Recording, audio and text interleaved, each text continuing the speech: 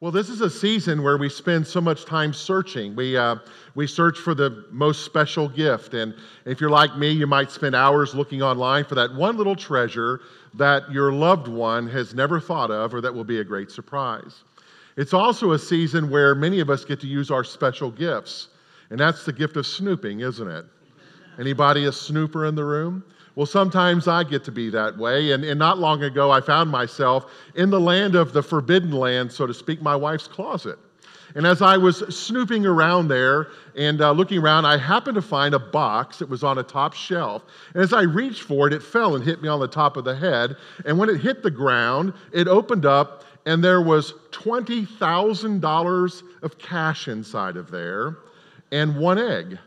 And I thought to myself, because the box had my name on it, I thought, well, this is really interesting, but this is the most bizarre gift I've ever thought of. So when Patty got home, I decided to ask her what this was all about. And I knew that the moment that I had to do that, I'd have to make a confession that I had been using my spiritual gift of snooping. So when she came home, I said, hi, Snookums. That's what I call her. I said, while I was looking in your closet, this box happened to fall down. I was chasing the dog in there, by the way, and the dog let me in the closet because I would never snoop. And I said, and this box fell down, and it opened up, and it had $20,000 of cash, and it had an egg inside.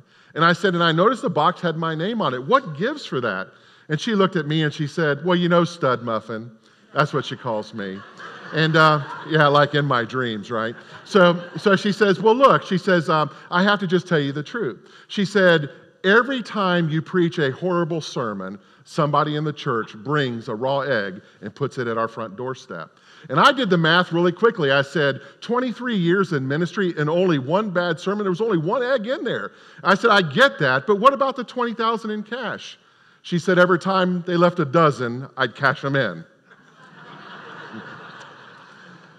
Well, Christmas Eve is a night to certainly be searching and seeking. And it begs the question on a night like this, what is it that you're searching for on Christmas? If nothing else, it's a season of lights. And many cities don the lights. If you live here in Largo, down at the Largo City Park, it's a beautiful light show. Well, not long ago, Patty and I did something that we rarely have ever done. We hopped on a little bus, and we went with some friends through a couple of neighborhoods searching for the greatest light spectacle that we possibly could find.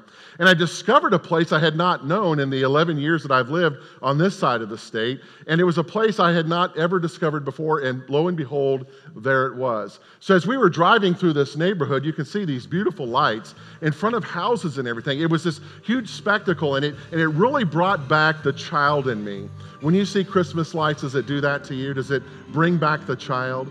And what we learn as we look about all the lights is it seems to just take away all of our troubles, all the things that bother us, all the things that are on our minds, the things that just weigh us down. When we start looking at Christmas lights, we feel so much better with what life has to be. Well, that first Christmas, a small group of men, we think it was 3, but it was likely more than that. And we think it was 3 because the Bible mentions only 3 gifts. But the odds are that it was actually a lot larger than that in its own. But these men, these magios, these magi, were traveling because they were seeking a great prophecy that existed in the earth. And as they were seeking this great prophecy, they were looking for something. They were looking for something, a person that was proclaimed to be the Messiah, the King of the world. And as they began that journey, as they began looking to find this Messiah, some amazing things happened. Out in the distance, a bright star became evident, and that star shone down and placed before them the keys to the direction in which they should go.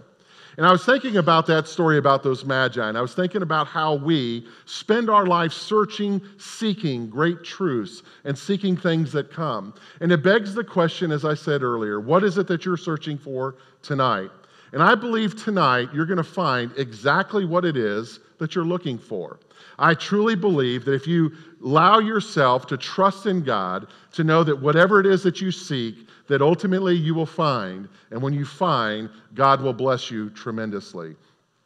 This is also a time of year that we get blasted with all sorts of news stories. And it's an opportunity on all the major networks where they run all the Jesus shows, I call them. You know, does Jesus exist? Is he real? Was the birth really what it says? Is God really who he says he is? And we begin to see all that even blasted in a lot of our publications. Time Magazine, U.S. News and World Report, as well as some of the major publications that we look at. And what it says is that this is a time of year that awareness of who God is really comes to play, and it becomes even growing. And we find ourselves asking those questions, and I can assure you they would not place those headlines in the papers or on the national news and in TV programs if there wasn't some sense of truth that people are searching and seeking something that is spiritual. We find ourselves searching and seeking things in life. We look for the right relationships. We look for the right friendships. We look for the right job that we can work with. But what we find out at the end of the day is no matter how hard we search or seek in all the things that the earth has or that the world brings to us, without Christ in our life is empty. And God has a way of shining his light on that. And God says to us as we gather here on this Christmas Eve that he knows everything that there is about us. And he wants us, God invites us to know everything that there is about him. Let's go back to the story about the light of the Christmas star.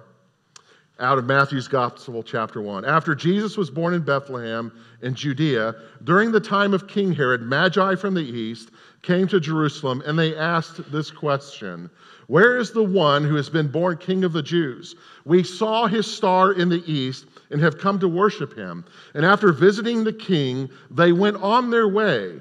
And the star they had seen in the east went ahead of them until it stopped over the place where the child was. And when they saw the star, they were overjoyed.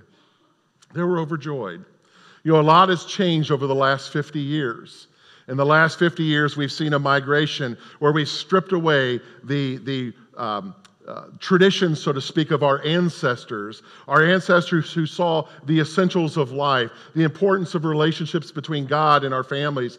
And somehow a lot of us feel that in the last 50 years, there's been something is that we have lost. And sometimes we don't recall what it is, the truth of what we should remember about what our faith is.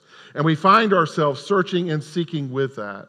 And my guess is that if you're honest with yourself, at sometime in 2017, you found yourself at the pinnacle of that question asking, what is my purpose in life? Why am I here? Why did God create me?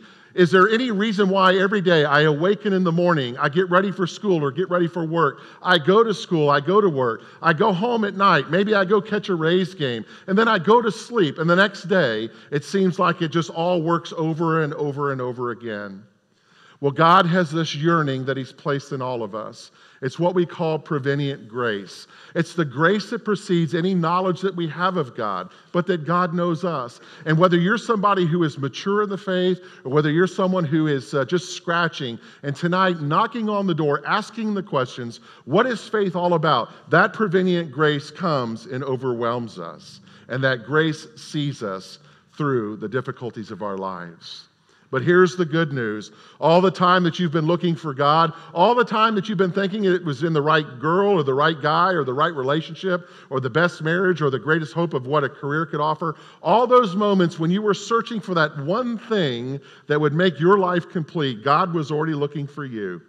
God has already cast that net. He has showered you with his grace, and he's been searching and seeking you, and he's been drawing you in to a closer relationship with him.